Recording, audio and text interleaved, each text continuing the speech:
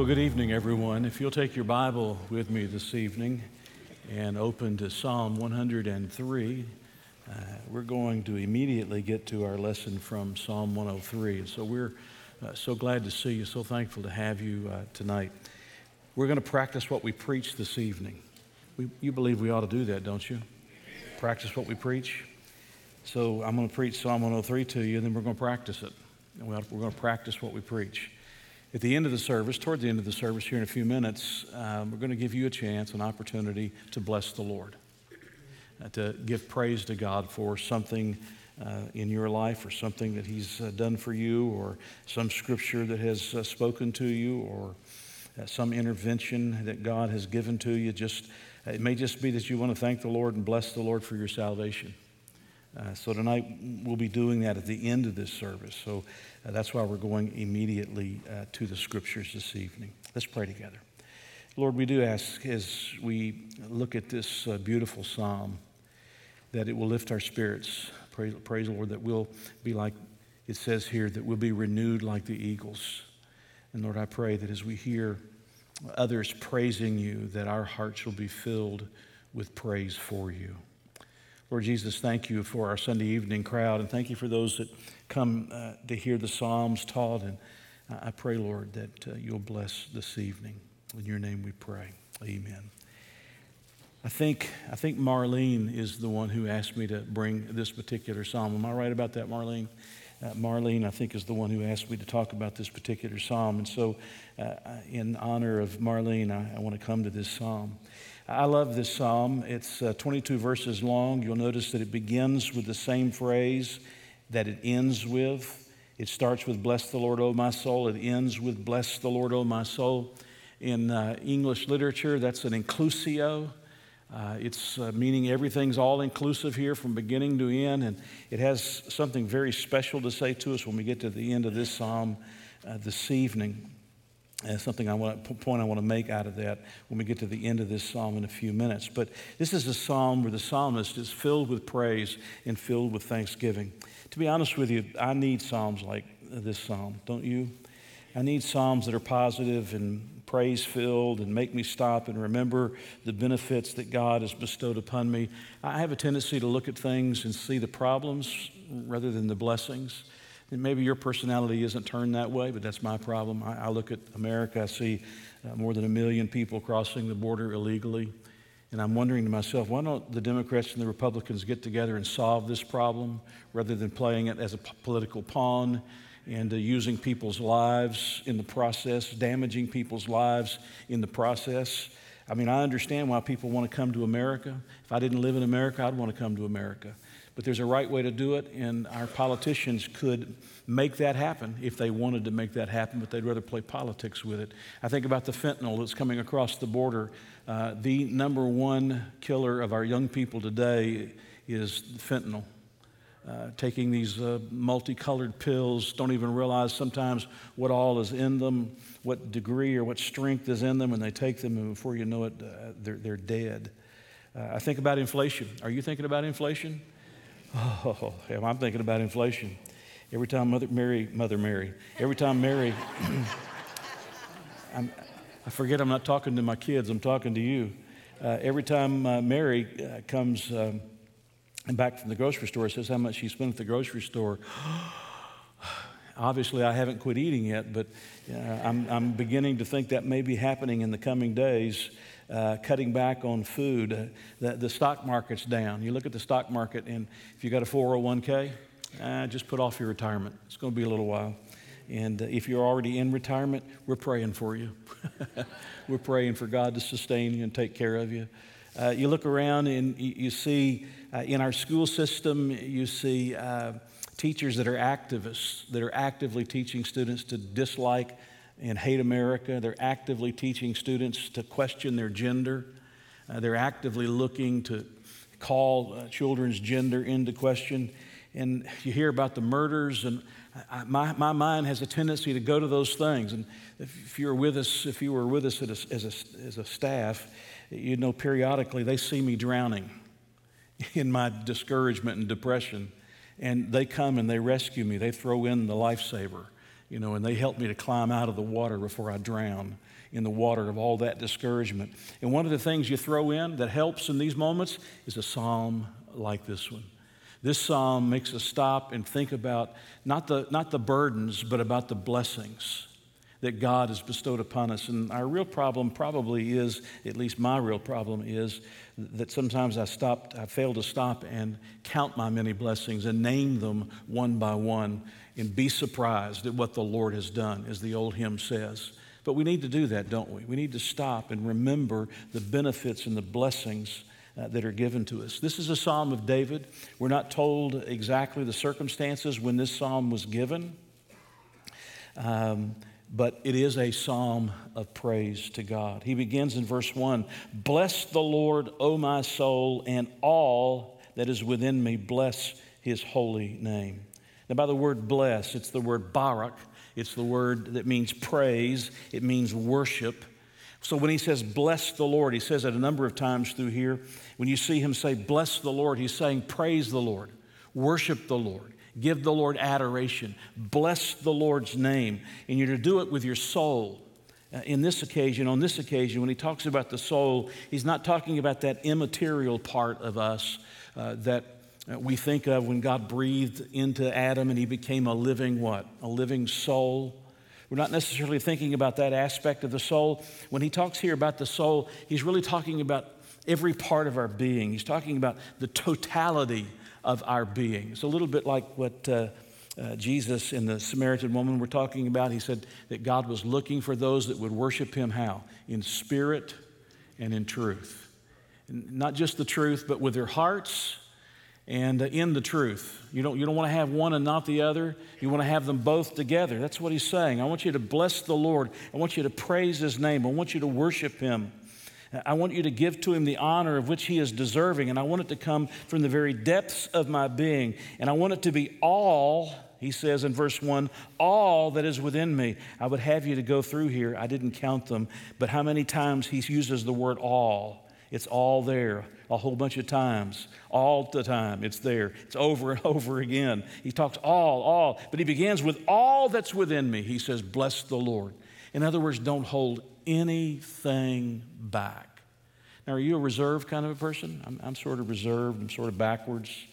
I'm better with a book in a corner than I am in a meeting like this. That's just, my personality. Maybe you're that way as well. Maybe you're shy. Maybe you grew up being shy. And it's hard for me, as I've said to you many times, because my mother said, put your hands in your pocket. It's hard for me to lift my hands, and it's hard for me to get excited and go running. I'm not in the service, but go running. It's hard for me to go running, period. But to go running because you're excited, it's hard for me to do those kind of things. You're supposed to keep that steady Eddie kind of feeling, just everything's sort of smooth and calm and collected. You don't let anybody see you get too high. Don't let anybody see you get too low. Any of you like that, or am I the only nut in the room? You mean there's some other nuts in the room? That's just sort of the way I am. But the psalmist comes and says, look, it's time to let nothing be held back. It's time to come and let nothing be held back.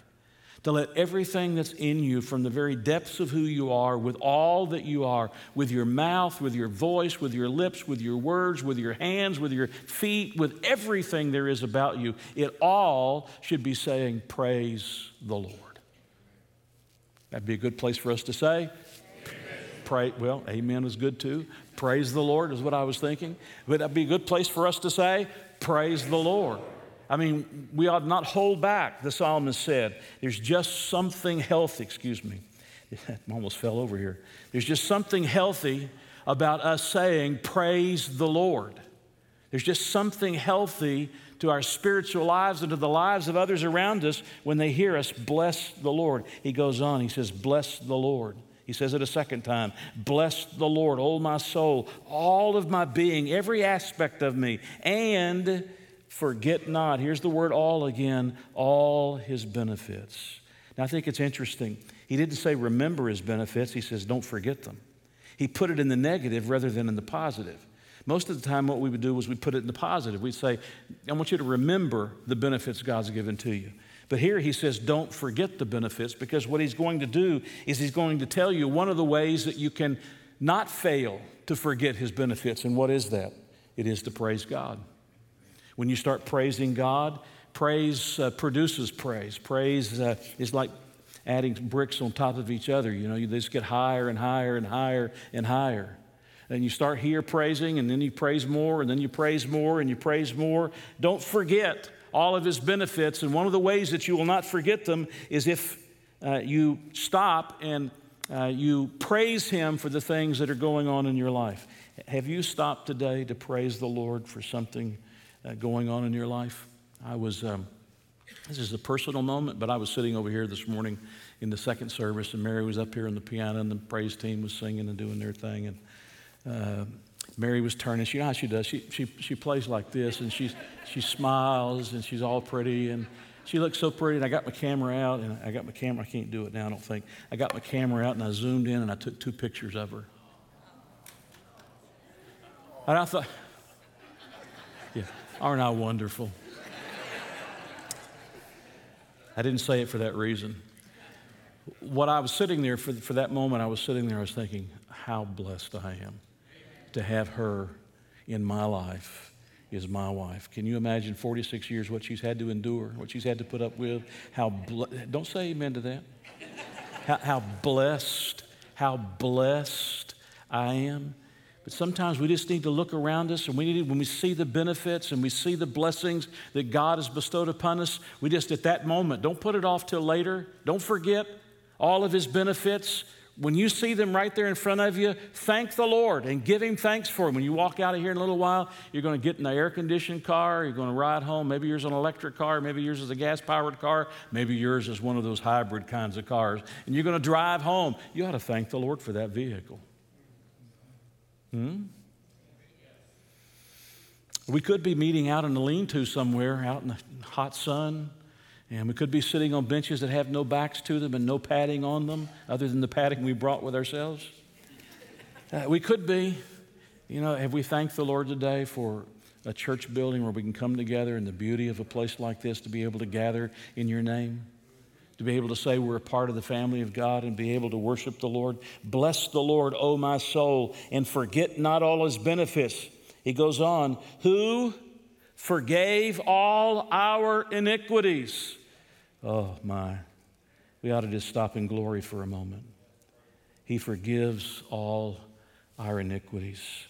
I don't know about you, but I look back across my life, and even since I've become a Christian, I see so many faults and failures and fumbles along the way. We call them faults and failures and fumbles. Really, they're just sins, and I'm so thankful that God is a forgiving God.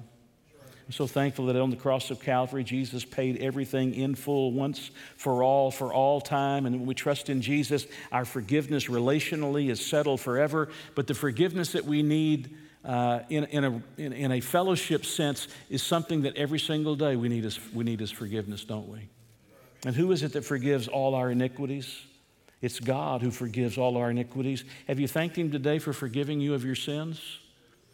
You realize that your sins were going to take you to hell? The sin of unbelief was going to take you to hell. Your sins were going to determine the degree of the punishment that you were going to endure. And yet Jesus came and Jesus took away the penalty of your sins. I mean, don't forget his benefits, who forgives all our iniquities, who heals all your diseases. I'm so thankful that God is the healer. I'm grateful. I have a lot of doctor friends. I have more at this age than I used to have. I got a lot of doctor friends that have been very kind to me and very helpful to me. And I especially appreciate all that they do. But I'm grateful for what doctors do. In and out of hospitals over the years, the last 45 years, in and out of hospitals. I mean, some of the greatest, most wonderful men and women you'll ever meet are those medical professionals, whether they're doctors or nurses or technicians or whatever they may be doing. They're incredible, but even a doctor knows the best he can be is an instrument in the hand of the Almighty God, that ultimately the only one who can heal is God himself. You can prescribe medication up to a point, but if God chooses not to heal, it doesn't matter what medication you give, you can't be healed, right? God is the one who gives healing in our bodies. Yes, he's created these bodies. We understand how they work. Doctors are able to facilitate the healing of our bodies, but they couldn't do any of that apart from the goodness of God and the power of God. It says, who redeems your life from destruction. He's not talking on this occasion about redeeming us from eternal damnation. He's talking about redeeming our loved ones, talking about redeeming us as his loved ones. When you think about this kind of redemption that we're talking about, you remember the truths of the Old Testament about the kinsman redeemer? If somebody in the Old Testament killed a member of your family, you were to take that into your own hands, and you could go find that person and you could take their life, an eye for an eye and a tooth for a tooth, that kind of a thing. Or if you were married and you and your wife didn't have a son to be the heir to your property, then the next brother, and you died, your next brother would father a child by his sister-in-law so that the property could be kept in the name of the family. Hey, that would change the way you looked at it when your brother went to get married. Think about that. She could become my wife. You better make sure she's good looking. Right? Or you think about Abraham when Lot was taken captive and they carried him away. What did Abraham do? Abraham went after them. That's what God's talking about. God is the one who comes into the moments of our lives when destruction is all around us, when there's trouble all around us, and God redeems us. God buys us back. You know what would happen sometimes? Leviticus 25, you could be in a position where financially you couldn't afford to live, and you'd have to sell yourself into slavery in order to make money. Of course, every year of Jubilee, every 50th year, everybody went back, all the money was paid off, all the property went back to its original owner, because God ultimately is the real owner. He simply allowed the nation of Israel to have pieces of it here and there that they claimed as their own, and that was the year of Jubilee. But if before the year of Jubilee, one of your loved ones could come and they could pay the price for you and set you free so that your indebtedness was paid off, that's what he's talking about. Who is it that redeems us from the destructions of life? It's God, isn't it? The ultimate redemption that he gave us is when he left heaven's glory, robed himself in flesh, lived amongst us in perfect obedience to the law of God, suffered and died on the cross of Calvary, gave his life for us and shed his blood that we might be forgiven so that he could redeem us from destruction. He forgives our iniquities. He heals our diseases. He redeems our lives from destruction. That's 3. Number 4, who crowns you with loving kindness and tender mercies. I love this. We're watching the Queen in England be buried, and we've heard talk about the crowns and the jewels that were in those crowns. He's not talking about a physical crown, the kind where you have diamonds and jewels that are in it. He's talking about the crown of his loving kindness he puts on us. The word loving kindness is the Hebrew word hesed. I can't say it properly. You got to say it way back in the back of your throat. And if I do that, well, that'll be embarrassing. So, but it's the idea of a steadfast love. Matter of fact, you may find it translated in some of your translations as steadfast love or faithful or loyal love, especially in the covenant. Israel had a covenant with God. God had forgiven them their iniquities. He healed them of their diseases. He redeemed them from all the destructions that were around them. And he crowned them with his loving kindness, his loyal, faithful, devoted love. Can I just remind you that God is not through with Israel? This is not a part of this message tonight, this psalm tonight, but can I just remind you, the church did not replace Israel. Israel is still going to have all of the promises that God made to her about a kingdom that's going to come. He still has all of those promises that are going to be fulfilled to her. You and I are not a spiritual Israel, because God has crowned those people. He has crowned them with his loving kindness. Within the covenant of God, he has crowned them with that loving kindness.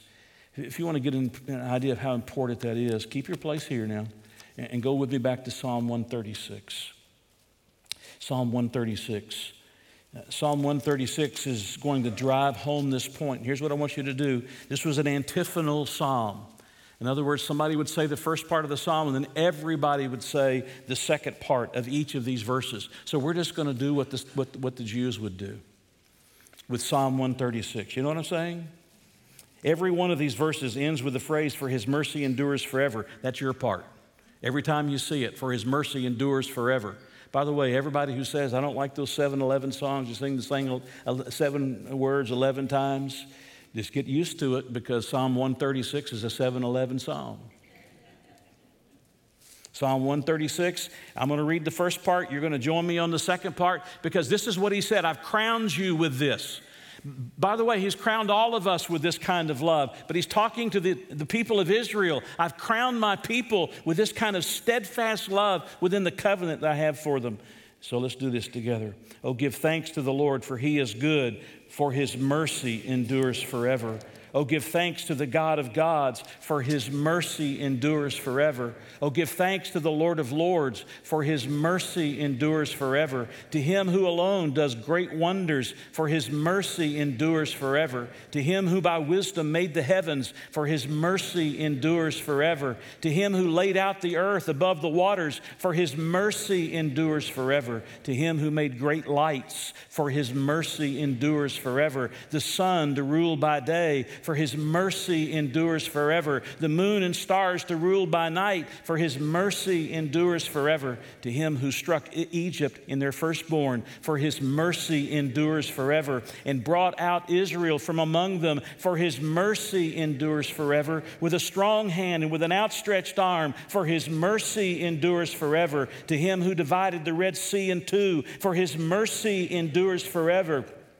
And made Israel pass through the midst of it, for his mercy endures forever, but overthrew Pharaoh and his army in the Red Sea, for his mercy endures forever. To him who led his people through the wilderness, for his mercy endures forever. To him who struck down great kings, for his mercy endures forever, and slew famous kings, for his mercy endures forever. Sihon, king of the Amorites, for his mercy endures forever. And Og, king of Bashan, for his mercy endures forever, and gave their land as a heritage, for his mercy endures forever, a heritage to Israel his servant, for his mercy endures forever, who remembered us in our lowly state, for his mercy endures forever, and rescued us from our enemies, for his mercy endures forever, who gives food to all our flesh, for his mercy endures forever. Oh, give thanks to the God of heaven, for his mercy endures forever.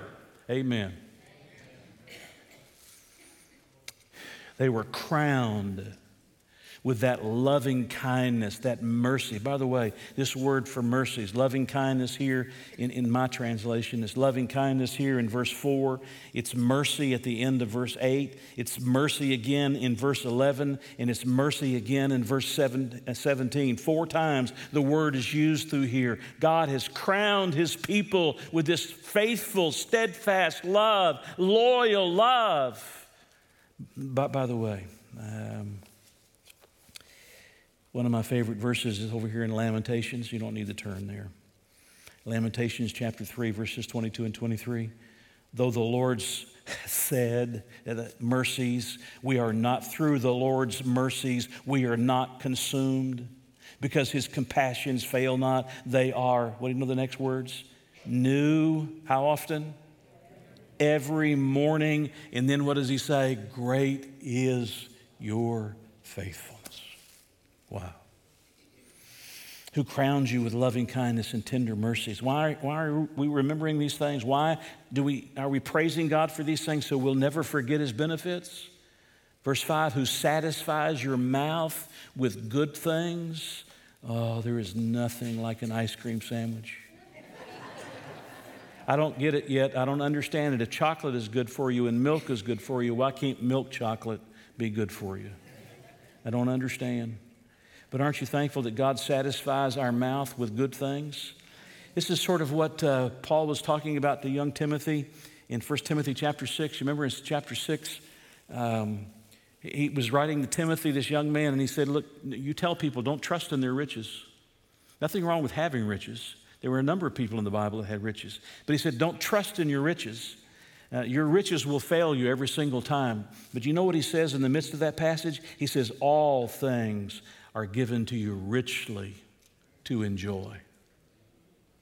All things are given to you richly to enjoy. Enjoy your home.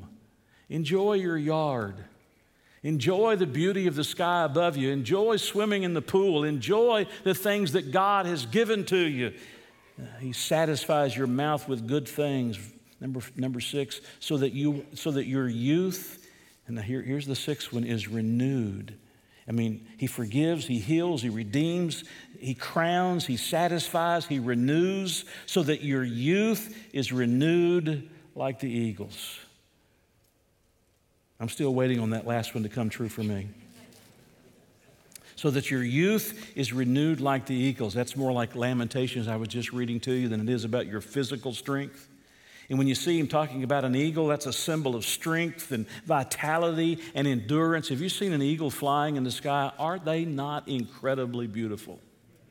And they fly way up there, way above all the other birds. I mean, up where they see everything, they have this eye. The eagle eyes, they can see things that nobody else can say, but God is the one who comes to us, and God is the one who renews us, and God is the one who strengthens us. What's Jeremiah say? They that wait upon the Lord shall renew their strength. They shall mount up with wings as eagles. They shall run and not be weary. They shall walk and not faint. Who does that? God does that. A few months ago, I was at the end of my strength, and God came and He renewed me. He'll renew you. Verse 6, the Lord executes righteousness and justice. Here's the word all. For all who are oppressed, He made known His ways to Moses, His acts to the children of Israel. Will God take care of His people? Absolutely. Maybe you won't see justice in this world, but you will see justice. The nation of Israel will see justice on the enemies of Israel. And then he says, verse 6, he moves the first verses 3 and 4 and 5. He moves from the positives to the negatives, the benefits that God's given to us. Verse 8, the Lord is merciful and gracious. Maybe we should just stop there for a moment. He's merciful and gracious. Have you ever stopped to think, by the way, the word merciful there is not the same one as the one we were talking about earlier. It's a different Hebrew word. The Lord is merciful. God's mercy is when He withholds what we rightfully deserve. I mean, we would fall under the weight of what we rightfully deserve except for the mercy and the grace of God. The grace of God is the unmerited favor of God. But now notice, He's slow to anger. Here's the negative side of things. He's slow to anger and abounding in mercy. I'm so thankful that my Father is slow to anger. My heavenly Father, my earthly father was slow to anger. I saw my daddy mad one time in my whole life. It was over something that was said to him, and I watched him. He hit a wall. He hit the wall in the house. The only time I ever saw my daddy mad. Can I tell you what? You have a God in heaven who's slow to anger. We have this picture of God that He's sitting on the edge of heaven with some kind of a big stick, just gotcha, gotcha, gotcha. God's angry with all these things. Listen, God loves His people. He's abounding in mercy. You notice, secondly, He says He will not always strive with us. To strive means to manifest His displeasure. He's talking now to the Jews. That they're in this covenant relationship with Him where He has crowned them with His loving kindness, His faithful and loyal love. But sometimes they walk away from Him. When they walk away from Him, He manifests His displeasure with them. But He says, I won't leave that displeasure forever. I'll not always strive with you, nor will He keep His anger forever. Thank the Lord for that. Verse 10, He has not dealt with us according to our sins. If God had dealt with us according to our sins, the moment, I guess we'd already be in hell, wouldn't we? We'd already be in hell. He's not dealt with us according to our sins, nor punished us according to our iniquities. There's nothing about me that deserves what God has given to me, and there's everything about me that deserves the punishment that God could give to me, but thank God for His mercy. Thank God for His grace. Thank God for His forgiveness. Thank God for His redemption. Thank God for His loving kindness. Thank God for His satisfaction. Thank God for His renewal in our lives. Thank God for His mercy. Thank God that He's slow to anger, that He's abounding in mercy. Thank God that He doesn't stay angry always. Thank God that He forgives us of our sins. Now listen, verse 11. Listen about your sins. For as the heavens are high above the earth, so great is His mercy. There's our word, hesed. So great is His mercy toward those who fear Him. As far, by the way, who fear Him, those who fear Him, that phrase is found 4 times. Do you know who He's talking about? Those who follow His ways, those who are faithful to Him, those who obey Him. That's who He's talking to. We know that. Look at verse 18. Just skip over to verse 18. To such as keep His commandment. Those who remember His commandments. Who are those who fear the Lord? Those who keep His commandments. Those who remember His commandments. That's the ones that fear the Lord. But as a father pities his children, verse 12, as far as the east is from the west, so far has He removed our transgressions from us. Now, I've always been told this. I'm not a scientist and I don't know this.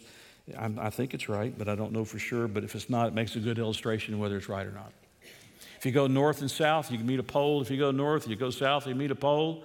But if you go east, you never meet west. If you go west, you never meet east. That's what I've always been told.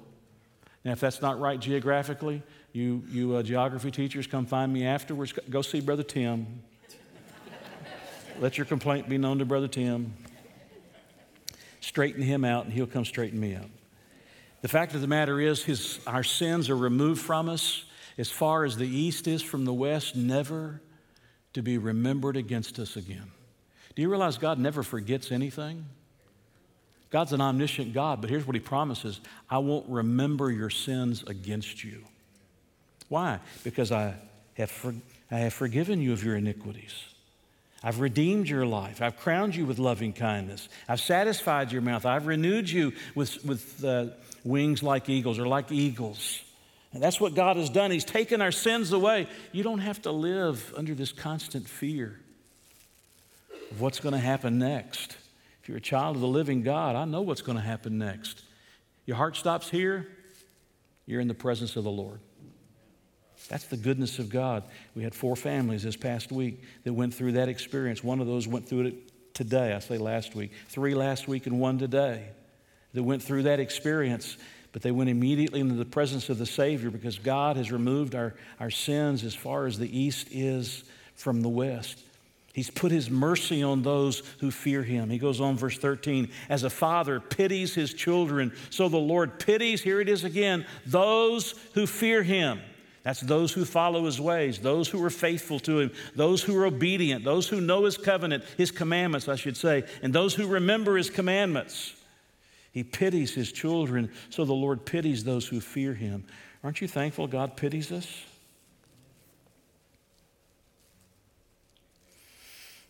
And you know why He pities us? Verse 14, for He knows our frame. He remembers that we are dust. I don't know if you realize this or not, but one day all of us will be dust in a box.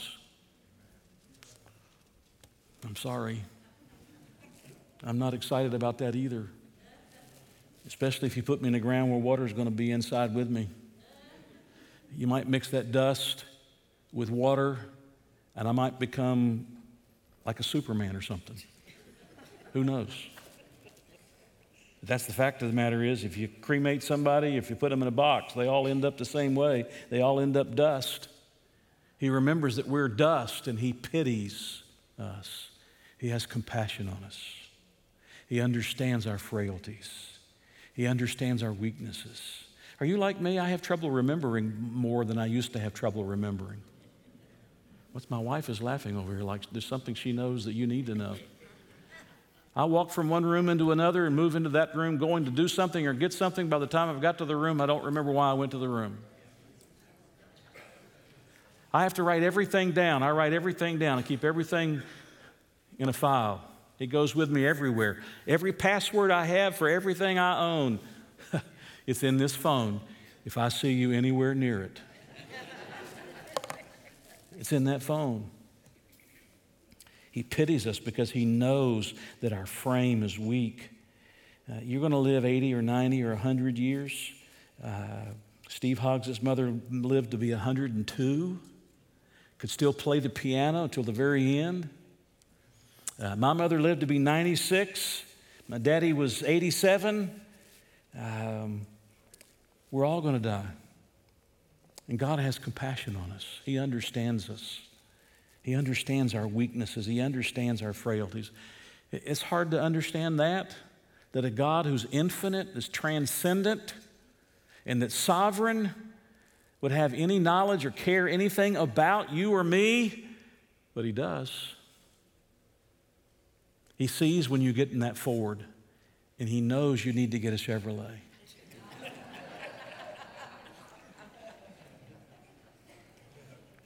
I say that as I drive a Volkswagen. Verse 15, as for man, his days are like grass. But by the way, before we do that, when he talks about us being like dust, it reminds me of what James says. We're like what's the word?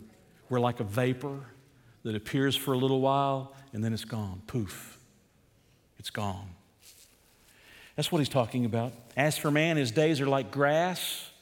As a flower of the field, so he flourishes. I mean, those flowers, they jump up and they're so beautiful for a little while, but then the wind passes over it and it's gone. I wish it did that for the weeds.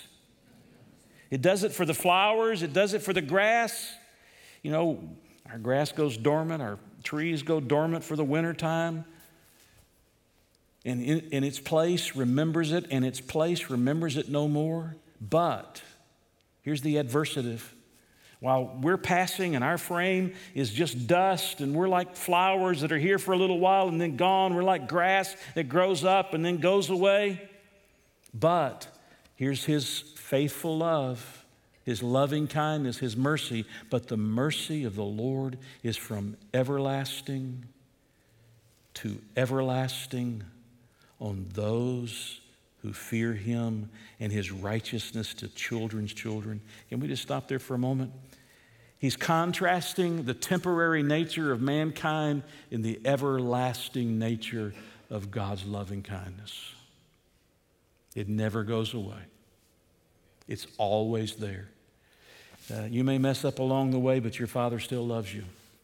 He's still the father of the prodigal son who's standing at the roadway looking over the crest of the hill waiting for you to come home. And when he sees you, he's still the one who comes running to you and throws the robe on you and welcomes you home, even after all you did. That's the kind of Father that we serve. That's the kind of God who is our God. And that kind of loving kindness is from everlasting to everlasting. His righteousness from his righteousness to children's children. Listen, we should be handing down this view of God from one generation to the next. Are y'all with me? I'm looking at mostly 45s and older. Well, maybe I should say 65s and older. No, I'm looking at mostly 45s and older. You're not 40. You're not 60 either. Okay. I got corrected right here in front of everybody. I'm looking at the older generation, and I'm asking the question, where's the younger generation? Do we need the Word? Does everybody need the Word? Does everybody need to be taught? Do we all have a responsibility to make sure? Do you realize, I talked to my daughter this afternoon. They lead the children's ministry downstairs, do an incredible job. I'm so thankful for what they're doing downstairs. But she was sharing her burden for me for how we might be able to do something on Sunday night that would engage the minds of children who don't have the teaching that if they went to a Christian school or to a private school, the kind of teaching that would give them the kind of depth to prepare them for what they have to face in the life that they're going to have to live in this society. Do you realize how many kids, they know their favorite baseball player, they know what to do when they round first base, they know how to jump in the water and swim to the other end of the pool, they know how to make a basket, they know how to swing a golf club, they know a lot of things, but they don't know the Lord. I mean, they may be saved, but they don't really know the Lord. You think that's important when a teacher is standing before them and saying, you know, you could be a girl even though you're born with boy parts? You think that might be important? When they get to high school and the teacher says to them, the biology teacher says to them, you weren't specially made by God in His image. That's all a fantasy. That's all a farce. You evolved from a lower form. You were just a monkey at some point in the past. I've seen some professors that look like monkeys and act like monkeys. But I got news for you. Even those professors were made in the image of God. Verse 18, to such as keep His covenant, I already mentioned this, to those who remember, that's the ones who fear the Lord, to those who remember His commandment to do them. The Lord, now listen, the Lord has established His throne in heaven, and His kingdom rules over all. You say, I don't like what's going on in the world. It's not outside of the control of the Almighty God. God has His throne in heaven, and His kingdom rules. Do you see the word all? There it is again. Rules over all. So I don't understand why God would let this happen. I heard David Jeremiah say today that God has to let these things happen sometimes so that we can become who we need to be. I go home on Sunday after church service. I listen to 5 preachers. I listen to Dr. Yusuf, David Jeremiah, Charles Stanley, and who did I just talk about? Jeremiah. No, not Jeremiah. And Greg Lowry. That's 4 preachers. Excuse me. My math was off. Go home and listen to 4 preachers. I need preaching just like you need preaching. Don't, you know, I need it too. And I'm reminded that God is at work in this world. And then he closes out. He says it 4 times. The phrase he started with twice, he closes out 4 times.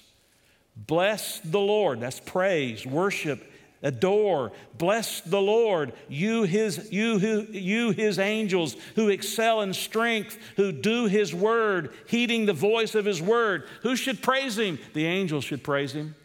As a matter of fact, when we see them in the Revelation, what are they doing? They're around the throne of God and they're praising Him over and over and over, aren't they?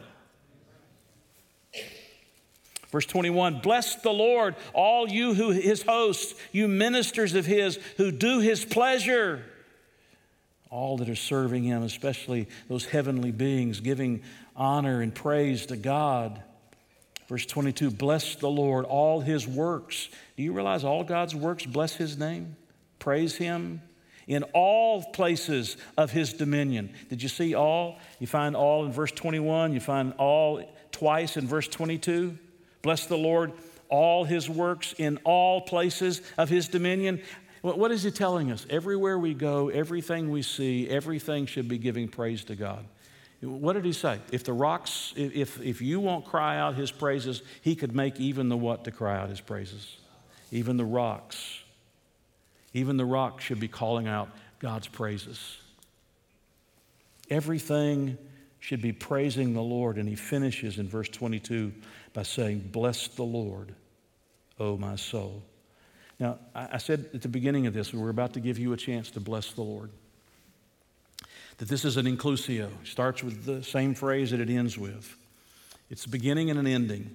But the purpose of putting it this way, ending with bless the Lord, bless the Lord, bless the Lord, bless the Lord, it's sort of like a roller coaster. You remember, you ever been on one of the roller coasters at Kings Island or one of the Six Flags over Georgia or Disney World, whatever? You remember they pull you to the very top of the hill and you click, click, click, click, click, click, click, click, click, click, click, click, click, click, and you're thinking to yourself, why is this clicking so much? Click, click, click, click, and you get to the very top of the hill and everything sort of stops.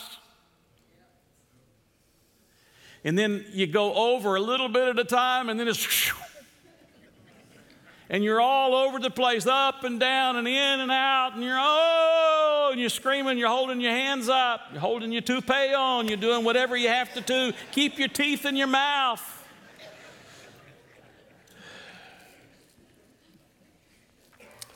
But then that comes right back to another crescendo. This is what he's doing with this inclusio. He starts with this praise the Lord. He ends with this praise the Lord. He pulls us to the top of the hill, says, praise the Lord. Then he dips down into this valley and tells you all these things to praise him for. And he brings you back to the top of the hill again because he wants you to go down into that valley and praise the Lord again. He's going to bring you right back up to the top again. You're going to hear it click, click, click, click, click, click, click.